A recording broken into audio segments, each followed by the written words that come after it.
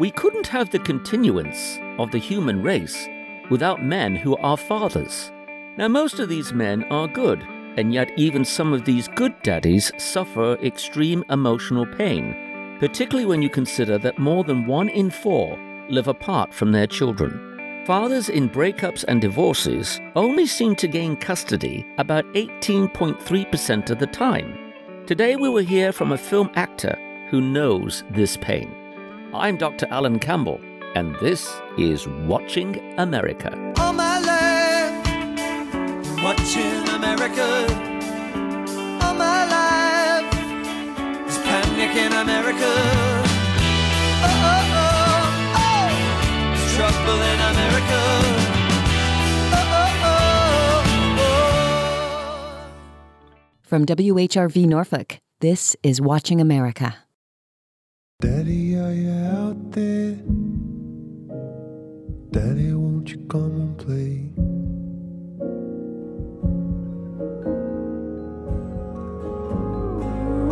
It's all far.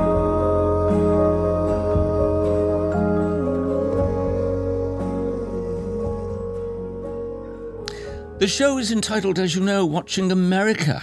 And yet you're going to hear a voice, an accent from somebody across the pond like myself, moreover, actually from the same county. And you may say, wait a minute, this is supposed to be about America. We've got 2 Brits here.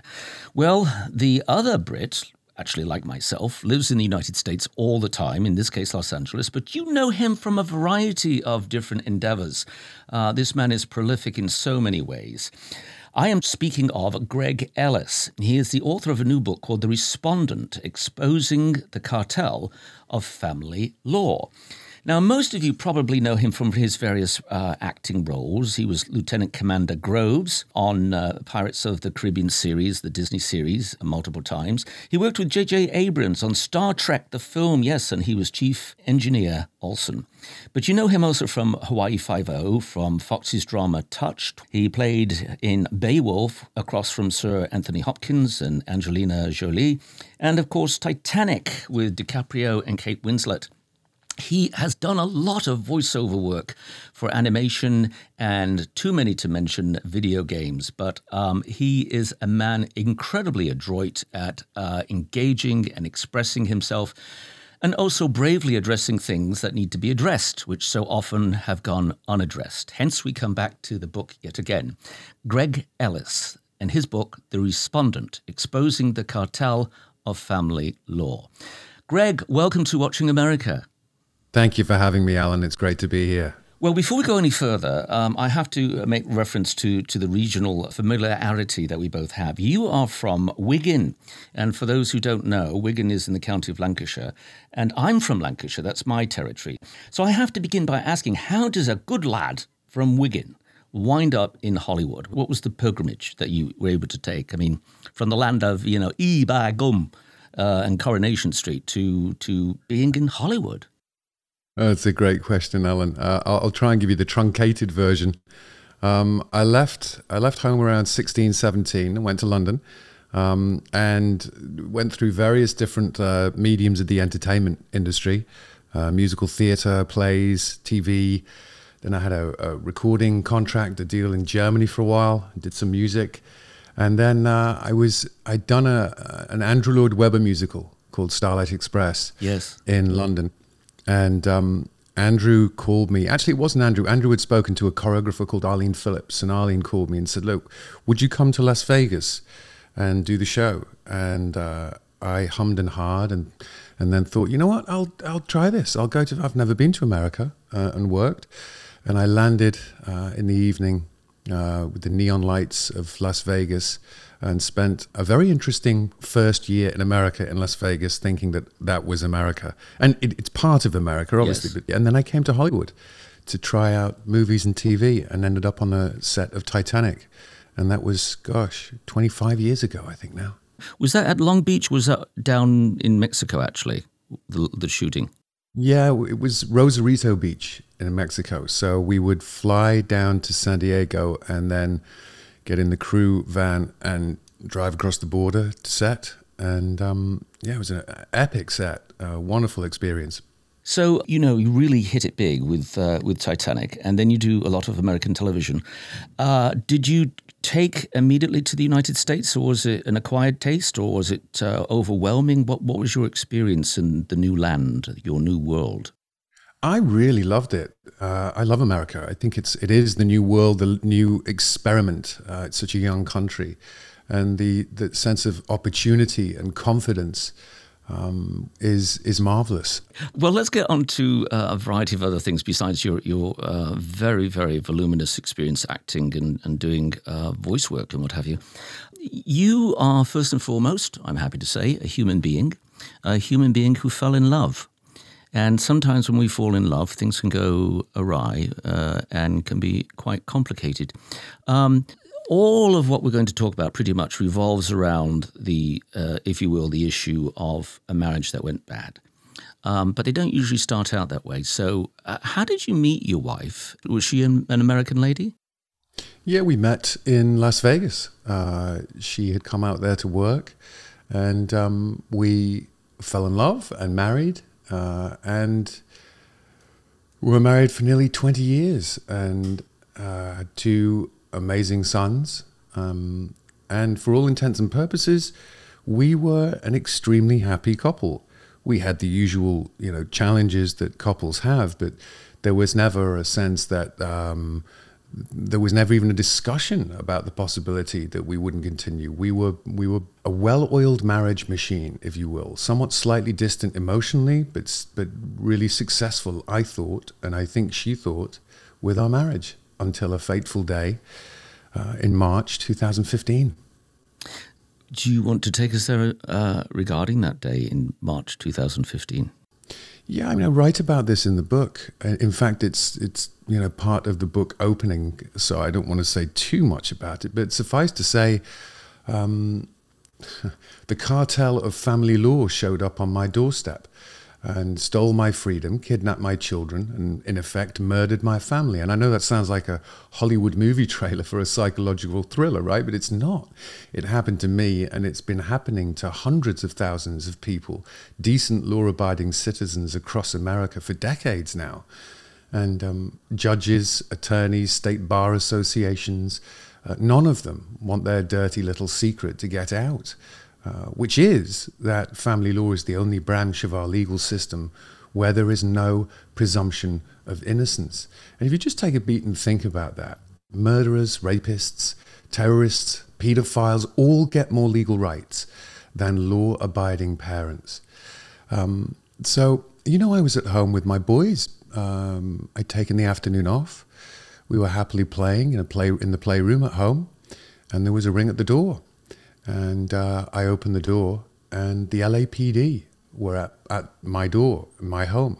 And, Alan, I did tell you from up north in England, an Englishman's home is his castle. Yes. And I thought I knew my rights. I thought that, the police couldn't enter my home without a warrant, but having never been in trouble with the police before, having no history of violence, a clean criminal record, the only times I'd interacted with the police were to help stop a couple of crimes. One time in London, there was an armed robber in a bank who ran out, and I chased him down the street and pulled him to the ground. So it was anathema to me. I was stupefied, actually, that the police would be at my door, and I couldn't contemplate or reason why they were there, but they were. And within a few hours, they had entered my home, and I was in handcuffs being removed from my own home in front of my sons.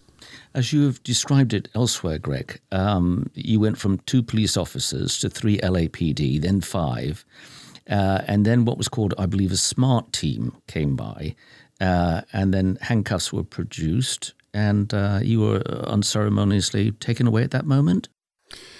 Yeah, the SMART team, they were from the DCFS, the Department of Children and Family Services, and they appeared to conduct a psychological evaluation of me in my own home on a Thursday afternoon evening with the police all standing around with the lights blaring in my living room with curtains wide open, the neighbors walking by, and I had literally lost all of my rights in my own home.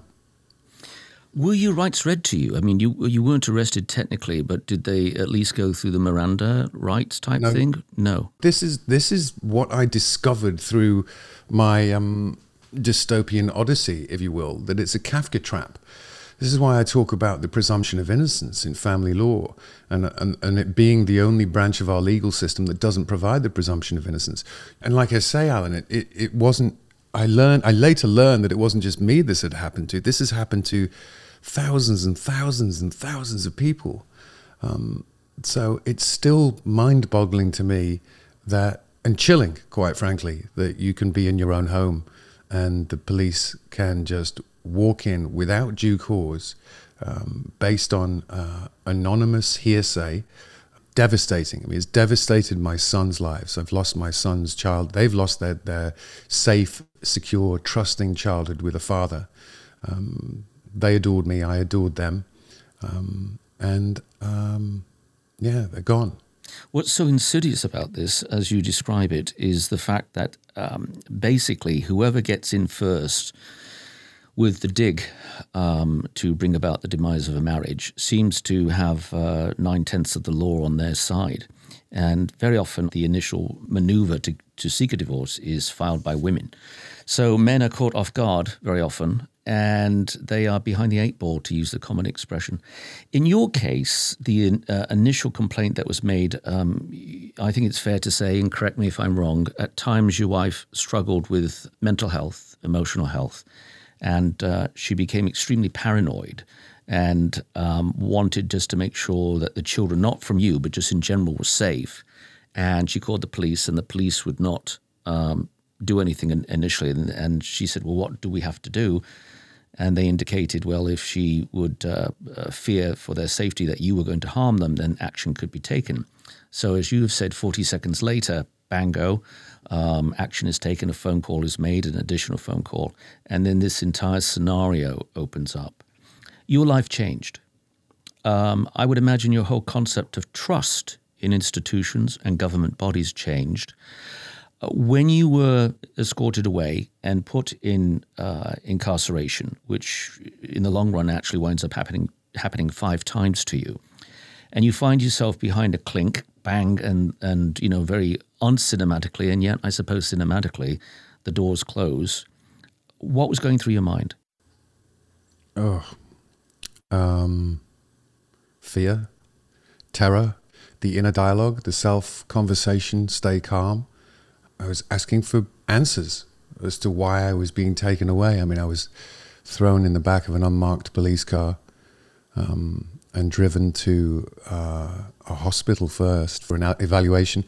It was extremely disturbing, and it's still, when I think about it, it's still difficult to talk about because everything that I knew, everything that I held dear, the entire meaning of my life, the senses, the smells, the sounds, everything I'd worked for my entire life after leaving Lancashire, was removed in an instant, in a catastrophic instant.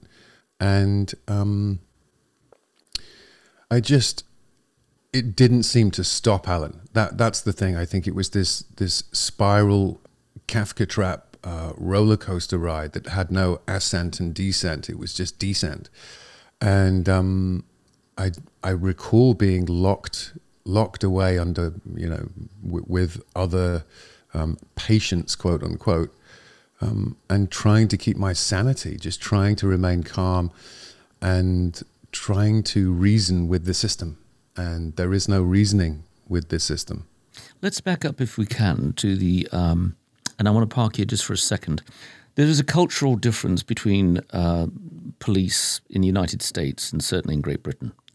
Most of our, as I think the world knows, most of our police officers are not normally armed. And there's a kind of careful but methodical approach to dealing with any incident on the part of the British police. And so it's very low-key at first. Can I have a word with you, sir? I'd like to talk to you for a moment. Why? What did I do? Well, we've got some concerns, and it goes from there. America typically employs what's called a stand down, is the term that they use in the American police force. And I have great admiration for the job that they do. It's extremely dangerous, and unlike Britain, they never know if anyone's going to pull a gun on them. But there is this immediately employed take control aspect. Were they harsh, or were they calm? Were they semi-belligerent in their attitude? What was your encounter with the uniformed personnel? Yeah, like you, having come from England, where, if you're speeding, you pull over and you actually get out of your car and you greet the police officer in America. Right. Yes. That's the last thing you do. You stay there and you show your hands and you don't move.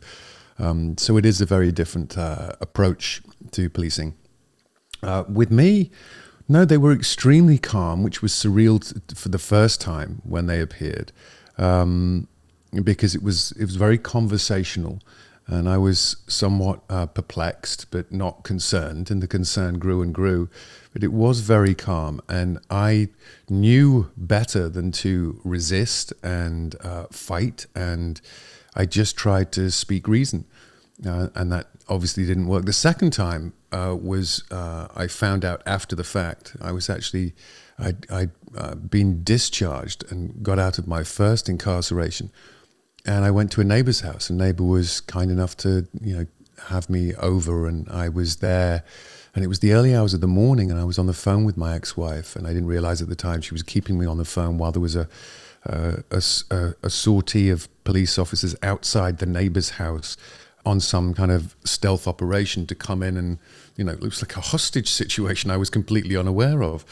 And there was this loud bang on the door, and I was literally grabbed and pulled outside and cuffed, standing 7 doors down from my own home with handcuffs behind my back. The third time was a little more violent. That was when I was home, and I actually walked outside to greet the police who were on the way, and I actually waved them in to kind of say over here, because it was nighttime. And literally they hopped out of the car, and one officer he did the typical what you'd see in an American police show, TV show drama. He grabbed me, threw me on the bonnet, very violently grabbed my hands behind my back, and threw me in the back of the car and slammed the door. And there I was, just, a common criminal. Although not, because I hadn't been arrested, and I've never been arrested, because I've not committed a crime. Interesting, right? Extremely, because I don't know, what the term would be used. You're not arrested, and yet you are apprehended in some way. I don't know. Detained. Detained, that's it. All right. Okay, so we go now through these nasty ordeals, and it does sound as though your wife has somewhat of a campaign. I'm not trying to demonize her, but somewhat of a campaign to enlist the aid of the law when she can. You suddenly have to come to terms with what's happening, and there are no shortage of attorneys in Century City and Los Angeles and Santa Monica who will rally to anyone's aid who has the money to represent them. What was your initial first, if you will, approach to saying, I need to defend myself, I need to protect myself and not lose my children? How did you decide upon an attorney, and did you even find having to do that incredibly distasteful? Yeah, I couldn't actually get out of incarceration long enough to even, become coherent, to think about how I would find a phone or get some money to or car, because I was without my wallet. I was out without my phone and my car. So I literally, I think it was March 10th or 11th, walked into homelessness, and then found out that much of the money from the bank accounts was, gone. And so it was difficult to actually contact someone in the outside world when I was incarcerated, because of course, this is why I go back to the criminal rights. You get the right to call your attorney. Well, I didn't have that. I wasn't given that. If you're just joining us, you're listening to Watching America. I'm your host, Dr. Alan Campbell, and I am so delighted to have as my special guest, Greg Ellis. He has written a very important book. It's called The Respondent, Exposing the Cartel of Family Law. Now, many of you will already know Greg Ellis from a series of Pirates of the Caribbean films in which he has been featured. J.J. Abrams' Star Trek, for instance. You know him from Fox's drama Touched. He has performed with Sir Anthony Hopkins and Angelina Jolie in Beowulf, Titanic, a myriad of different voiceover work for animation and for certainly video games. This is not somebody who you would think would be given to having problems with authorities or a public demise of his family, or as he has placed it or said later, basically the murdering of his family, as he would put it. Okay, so you do eventually get a lawyer, and I want to ask you, at what point did you cry? Because if I were in your predicament, I'm not ashamed to say I would find myself at some point bursting into tears with just sheer exhaustion, anxiety, and disbelief. Oh, many times, Alan. There was moments where it was an outpouring of screamed rage with tears weeping down my face at the... Not just the injustice, but the inability for me to rationalize what had gone on in the world. Like, just this reality was just so bizarre, and I think once I stepped into, that's what I remember, stepping into the Stanley Mosque courthouse for the first time, and I was filled with a sense of hope, and I had no idea when I stepped into that courtroom that I'd left America. I thought I was entering the justice system. I was actually entering the Star Chamber, where there are no rules, where there is no due process, where there is no presumption of innocence. And that was chilling. And I remember one time I was so distraught and felt so alone and separated from my boys, my sons, who I knew were missing me, and I knew that they were in terrible, terrible pain. You know, for the first 10 and 8 years, they were 10 and 8 at the time of their lives. You know, I cut their umbilical cords. We did everything together, my sons and I. And it was so unbearable, this one particular day, that my body shut down. I remember being on the floor in the fetal position, and I couldn't move. I think my nervous system had enough. I couldn't speak. I couldn't move, and I was just weeping on the floor. And I had to close all the blinds. I was staying at a friend's apartment because I'd literally overnight become homeless and almost destitute, but for a few friends who were kind enough to loan me some money. And I closed the blinds. I had to shut out the outside world. I couldn't see or hear another child or a family, whether it be on TV or whether it had been outside in the distance, kids playing. It was just too painful. So I had to basically talk myself back into a mature or a calm frame of mind, and start speaking and walking and talking and living again. While this is all unfolding, you still have to preserve a career. And you have an agent, and you have a publicist, perhaps, people representing you, work that's beckoning, that may be coming up. What effect did it have, first of all, on your professional relationships with, indeed, producers, casting agents and of this nature? Was it known? I mean, I don't presume it was necessarily in the Hollywood Reporter, but still in circles, everybody knows everybody. Did you find yourself having to go to auditions with misplaced shame?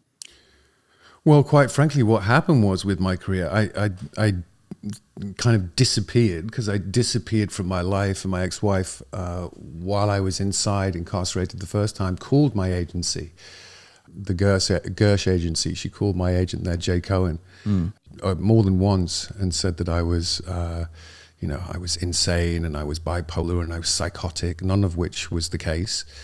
And this unfounded fiction caused me to be dropped by my agency. So I lost my agents, my ability to work very quickly. I do remember a surreal moment after the second time that I was incarcerated after I came out.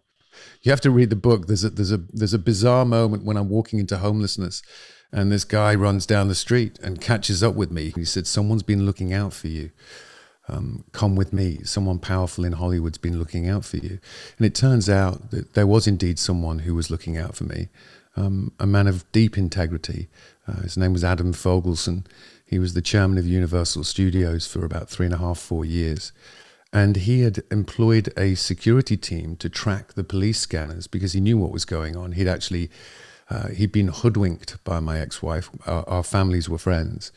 And he knew there was something not right going on. So they've been tracking the police scanners, and the security team actually stepped in, spoke to the police, and I was released, and he led me to Adam's home at 4:30, 5 a.m. in the morning. And that was the first moment after 6 solid days of being incarcerated, no change of clothes, of having a little relief. And I remember Adam's wife walking out and seeing my face, and there was a sense of relief on her face that everything that she'd been told about me, that I was this crazy person who'd lost my mind. She was like, I could see she knew that wasn't the case. Greg, it seems to me that you've encountered probably the worst and the best of human nature through this trial in Hollywood. We'll get to the personal again in a moment, but professionally, how do you reconcile those that dump you? I think back of a book that came out, probably 25 years ago, which was entitled "You'll Never Eat Lunch in This Town Again," which basically was about, not working, but just you won't be associated with anyone, period, because of what's happened. This is quite a brave thing for this gentleman to take on the consideration of your innocence, albeit when the legal system won't do that. Where do you stand with your perception of human nature? Oh, that's a good question. My outlook on the human condition has changed considerably since the disturbing events of March 5th, 2015. And there have been a great many gifts afforded me because of the experience.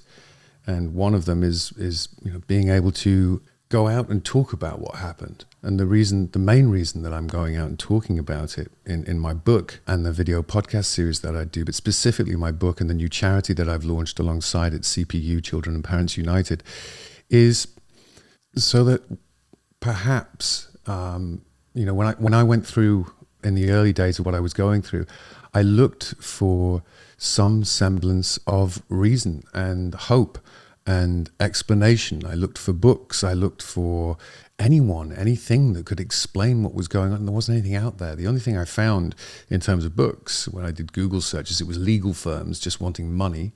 And then there were these books which basically talked about the silver bullet playbook of how to ruin your husband and get rid of your husband and win the cash and prizes and get the house and get the kids. And so that's one of the main reasons I wrote the book. The other was to set the record straight and tell the truth, because you literally are voiceless in the legal system. I remember in family law, just the first time I read a declaration from my ex-wife, and it was so littered with lies. And I actually remember laughing and thinking, oh, this is preposterous. No judge is going to believe that. And then I got in court. And of course, because there's no due process, no presumption of innocence, I was already guilty. I was guilty till proven more guilty, which is what happens a lot of the time. And it's people like, it's not the quantity of friends one has, it's the quality. And Adam Fogelson is just a towering strength of integrity, because it wasn't easy to do what he did, to stand up against, to a degree, law enforcement, to a degree, the Department of Children and Family Services, and to a greater degree, the community, because it was a very close-knit community. So when the evisceration of my character came, it came fast. The reputation savaging went fast through the neighborhood. And he stood firm and tall, and still is. In fact, I spoke to him recently, and he's going to sit down with my boys. I don't know how he's going to manage this, but he's going to sit down with them and talk to them and let them know the truth of what happened. Because in his words, he doesn't like being lied to, and he doesn't like being used. The length and extent to which attorneys will suggest menacing and cruel things is utterly unbelievable. I mean, there are some people who are very well known in issues that are extremely dramatic. I think of one Miss Allred out in California. The fact is that, for instance, Paul McCartney, we'll just go international for a moment. Paul McCartney with his second wife, as we all know, had a very nasty end to the marriage. And she alleged, for instance, that he was unclean and he had some humiliating things that were brought out to the English press and The Sun and various other things about bathroom situations. And I thought, well, that's at a celebrity level, surely can't hit people on a regular basis. And two, my best friend went through a divorce, and he found out that his eventual ex's attorney had suggested that she look and strive for anything that would discredit his nature, including to the point of making reference to him not having flushed a toilet once, which is absurd, but she was told it works. And then to have the degradation of having to deal with such ridiculous accusations, and yet it's all part and parcel, evidently, of how this system works. Hence you using the term cartel of family law. What is the remedy, and will this ever end as long as checks can be written and bills can be placed for attorneys' time? Really good question. What is the remedy? Well, there is the biggest primary remedy is to introduce due process, jurisprudence into family law. You know, we have a system that came about in our criminal justice system where the burden of proof is placed, is squarely on the shoulders of the accuser. And that's how it should be. And it's there so that we don't have the Spanish Inquisition, that we don't repeat the Salem witch trials. And we don't have that in family law. So reformation of the family law, the legal system, and introducing due process, that's number one. Number two is equal shared parenting. There's a couple of states in America who have equal shared parenting. And by that, I mean the default position, the rebuttable presumption, default position when a marriage goes bad or there's disillusionment should be 50-50 custody. I don't even like saying the word custody. I mean, custody of our children, please. We just saw in the news Brad Pitt, who's been fighting. He is the respondent too, as is Johnny Depp from 2016, fighting to get to 50-50, and just recently got 50-50. And this is, Brad's a great guy, a great father. I used to spend every weekend with my son, my eldest boy, and his boys at the park. And this is the tragedy. You have to fight to get what should be the default position to begin with. And I think as well there should be better training of judges, psychologists, everyone within the court industry. And also we need to start calling out people who make false allegations.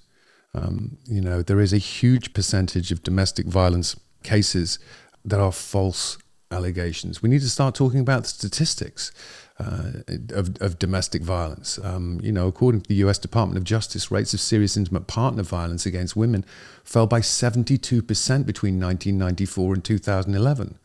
That's not to say that it's not an important thing to focus on still, but we need to start talking about the silver bullet paradigm, the war fighting philosophy in family law, which is it's the golden bullet, really. I mean, a silver bullet is a simple, seemingly magical solution to a difficult problem. And in this case, most cases, men and fathers, but marriage disillusionment, because it affects women and mothers too, but not nearly as much as men and fathers. And that silver bullet, I talk about it in the book, the 6 silver bullets of high conflict divorce and the magic ballistics of family law. You've won before you even enter the courtroom. And really the big loss of all of this is the moment one party signs a retainer, both parties and the entire family has lost. The estate will be bilked.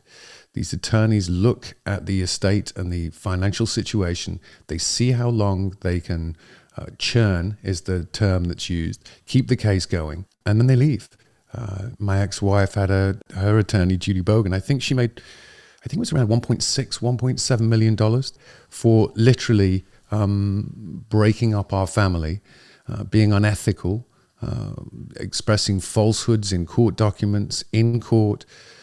There was one of the more surreal moments, and there were many, was me sitting in court and listening to this attorney, quote unquote, say that she'd been burglarized and she was living in fear, and it was me that had burgled her home, and she'd done a police report with the Beverly Hills Police Department, and that I was a menace to society. And I sat there just silent, because you have to be silent in court, thinking, how can she made this false allegation in court to a judge and was not held accountable at all.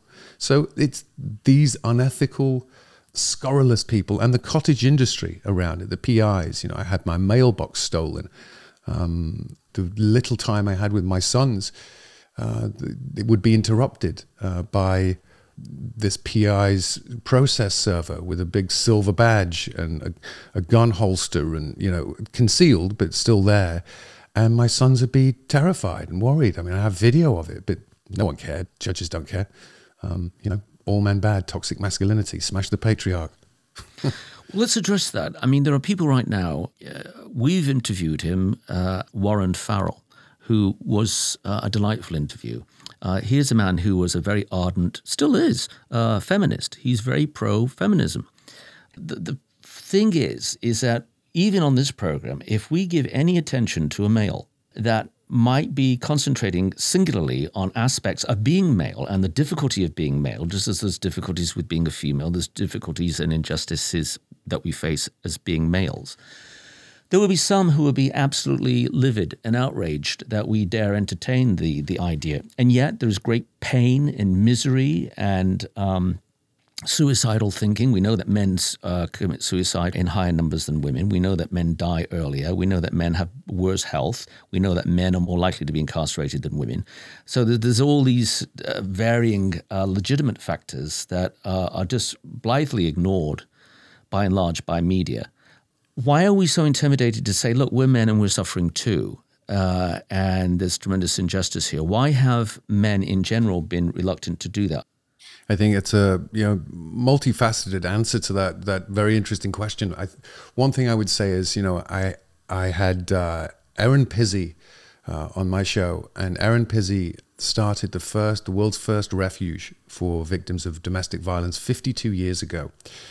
Wonderful lady. She's 84 now and still as strong as ever. Has dedicated her life to volunteerism and helping people, the most vulnerable among us. So we must listen to people like that who've actually been on the front lines and are actually actioning, calling selves to action rather than talking about being of service.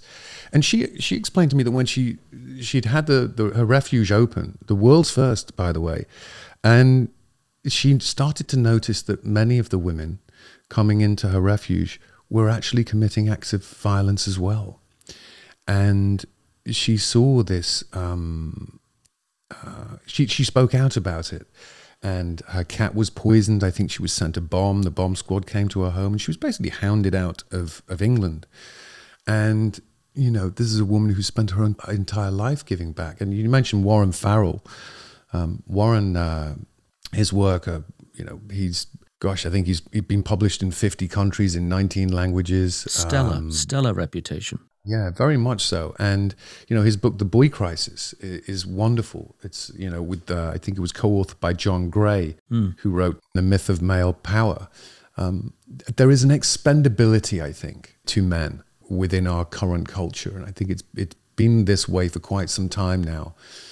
And so, you mentioned the statistics. I've been talking recently about suicides and social isolation brought on by the physical distancing of COVID, and how we humans, we don't need social distancing. We need physical distancing and social connectedness. When you look at the suicide numbers, 800,000 people die by suicide every year, 132 every day. That's one person every 40 seconds, and I think the number's gone up. But why aren't we talking about male mental health, male suicides? Nothing tells the story of what men, husbands and fathers are facing more starkly than the suicide statistics. particularly with divorce. Every day in America, 10 divorced men take their own lives. In general, in America, men kill themselves 4 times more than women. Divorced men kill themselves 8 times more than women. That means for every child who loses their mother to suicide during or after divorce, 8 children lose a father. And so when you look at the wider statistics as well, within the regular parameters of the American life, men killing themselves almost 4 times more than women, 69% of the unsheltered homeless are men, 93% of workplace deaths are men, 98% of war fatalities are men. And fathers who've become ensnared in this divorce system, like I said, killing themselves 8 times more than mothers. There's this callous indifference to male death and suffering, and a disconcerting comfort level with male disposability, which has been, I think it's been society's default position for maybe thousands of years. And maybe it is time to ask, Alan, where is the empathy for men? This is not to disregard women's historical suffering or to discount the scourge of male predation, but most men are neither predators nor abusers. And I think men need and deserve, I may say, the same empathy and sympathy or compassion that women rightfully demand. And they're not getting it. We're not getting it, in particularly in the family law system. I think that we're in many ways really caught up in the 1970s and have never left it. An example I would give is my other life is as a university professor. You can go from campus to campus across the United States, both public and private state universities, and you will find invariably almost that there's a women's center on every campus. Where's the men's center? There are none. There are none. The people who are failing and having the most difficult time at universities and colleges are males. And if you look at any campus across this country, pretty much the statistics are the same. It's 60-40 favor of females. And also at the graduate level, it's much more favorable to females than males. And I'm just conscious of the fact I said much. My language has come out again, much. Alan, what you doing? But much in thou. Anyway, and yet it goes ignored, blithely ignored. The media doesn't cover it. No one really thinks about it. And it's a shame. I mean, either we look at people as human beings who just happen to have different genitalia as worthy in of themselves, or we don't. But there doesn't seem to be a recognition of that. Well, this I think is the issue. You know, when this situation started happening to me, I had a couple of men's rights groups reach out, and I sensed an undercurrent of bitterness and aggression, which I think is part of being male. You know, we males can be, very rambunctious and aggressive and outspoken. And so I kind of distance myself a little bit from that. I don't approach, what happened to me? I don't have bitterness. I'm not angry. Can I just interject real quickly? The reason, Greg, that we booked you is I have to thank my genius senior producer, Gina Gamboni. She saw you speaking on Clubhouse about what you'd gone through, and you were asked if you were bitter, and your response was, as you've just indicated now, that you weren't bitter. And we thought that's astonishing because very few persons who have been through what you have been through at least wouldn't be bitter at some point to some degree, even if they may have amended it or come to terms with it. What stopped you from being bitter regarding everything that you've been through? And just to catch the audience up for people who are just joining us, we're speaking with Greg Ellis, the actor. His latest book is entitled The Respondent, Exposing the Cartel of Family Law. This gentleman was falsely accused multiple times, had dealings with authorities based on untruths regarding nefarious intents, as it was recorded supposedly, against his own children and his wife, which was not true, proven later to not be true. He was incarcerated 5 times, and he found himself at one point homeless and destitute, and his career in jeopardy, and hardly finding a friend for a shoulder to cry on. And yet, having come through this, you say you're not bitter. Forgiveness is not a line that you take, it's a road that you cross. And I believe that we can forgive others, not necessarily because they deserve forgiveness, but because we, or the proverbial I, deserve peace. And choosing to live a life of vengeance and anger and retribution and regret. It to me, it doesn't sit well with me. And look, from what I went through, I went on a bit of a philosophical journey. I studied a little philosophy and psychology and phenomenology, and really got in touch and in tune with myself, capital S, and found a way to heal and recover and do that recovery work and heal myself and not focus on the other, whoever that other, capital O, is. There's an old aphorism: a bold eagle complained of being wounded by an arrow veined with its own feathers. And, I do talk about this in the book.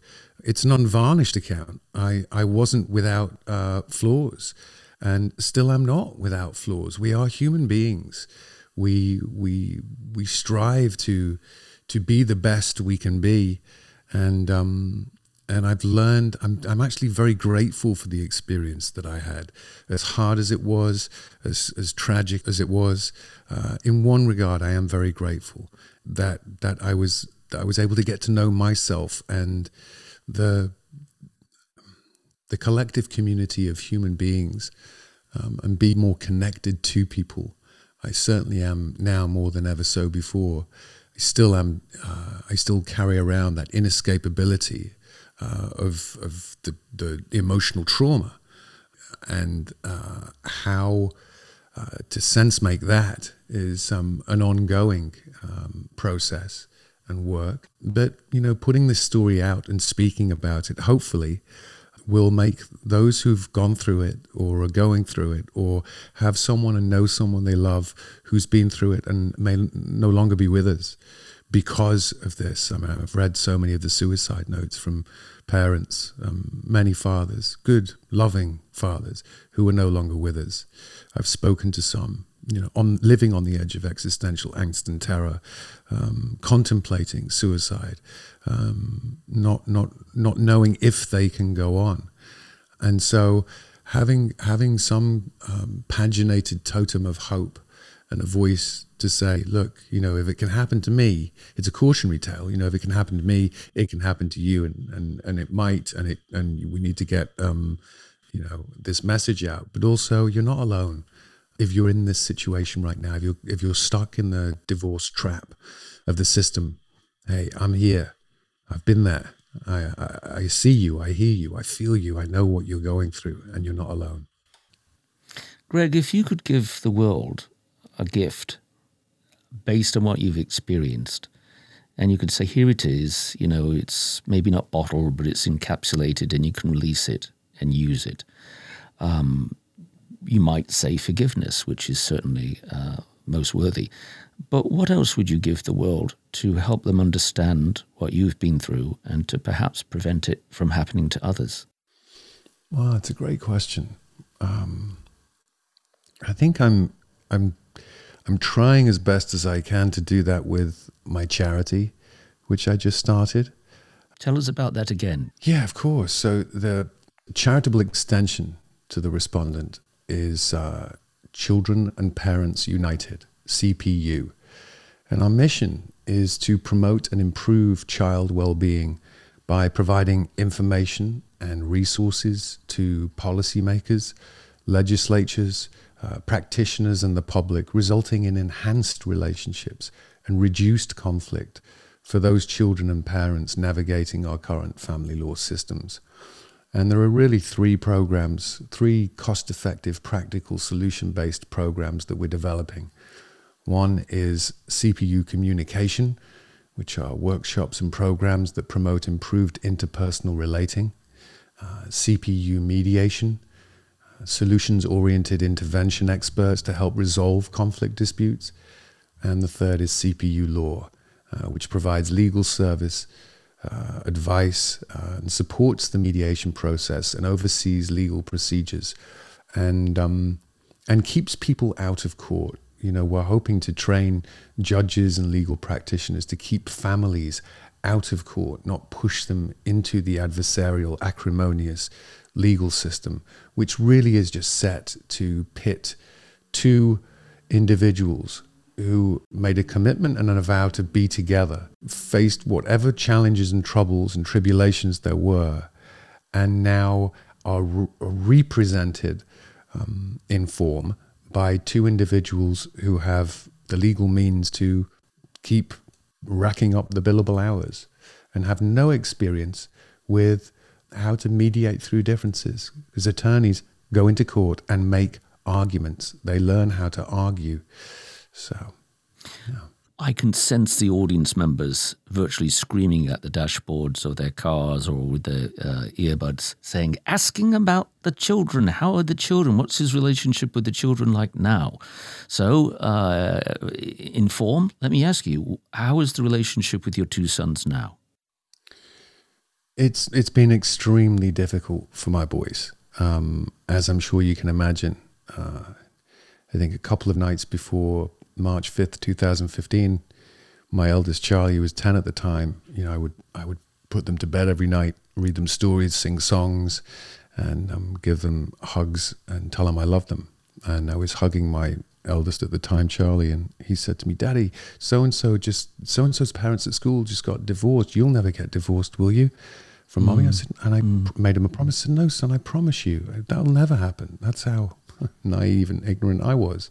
Yes. And so for the last 6-7 years, both my sons have been placed in this impossible position as their psyches have been growing and through adolescence to have to question whether they're betraying one side or the other. And they've been told so many untruths and falsehoods at that early growing period of their lives and their minds and their brains, that it's a brainwashing is what it is when we talk about parental alienation. So I don't know if that will ever be recovered for them, how it will be, but I hope to one day be able to love them and laugh with them and protect them and just be a father, because it was the most important role of my life, and it was stolen from me. My guest has been Greg Ellis, the author of The Respondent, which is incidentally also a podcast as well. Look it up. Greg Ellis, the author of The Respondent, Exposing the Cartel of Family Law. I appreciate your time, and thank you to Gina for listening to me and reaching out. It's been an absolute delight. I've done so many of these in the past, and I'm starting to do them again with this project, but I don't think many will be as comfortable and as delightful as this one, Alan. I am theologically based, so I hope you'll excuse me for saying this, Greg, but bless you. And I hope in future endeavors, perhaps for promotion of some venture involved with, that you won't hesitate to call Alan Campbell here and Watching America. Thank you, sir, so much, and God bless.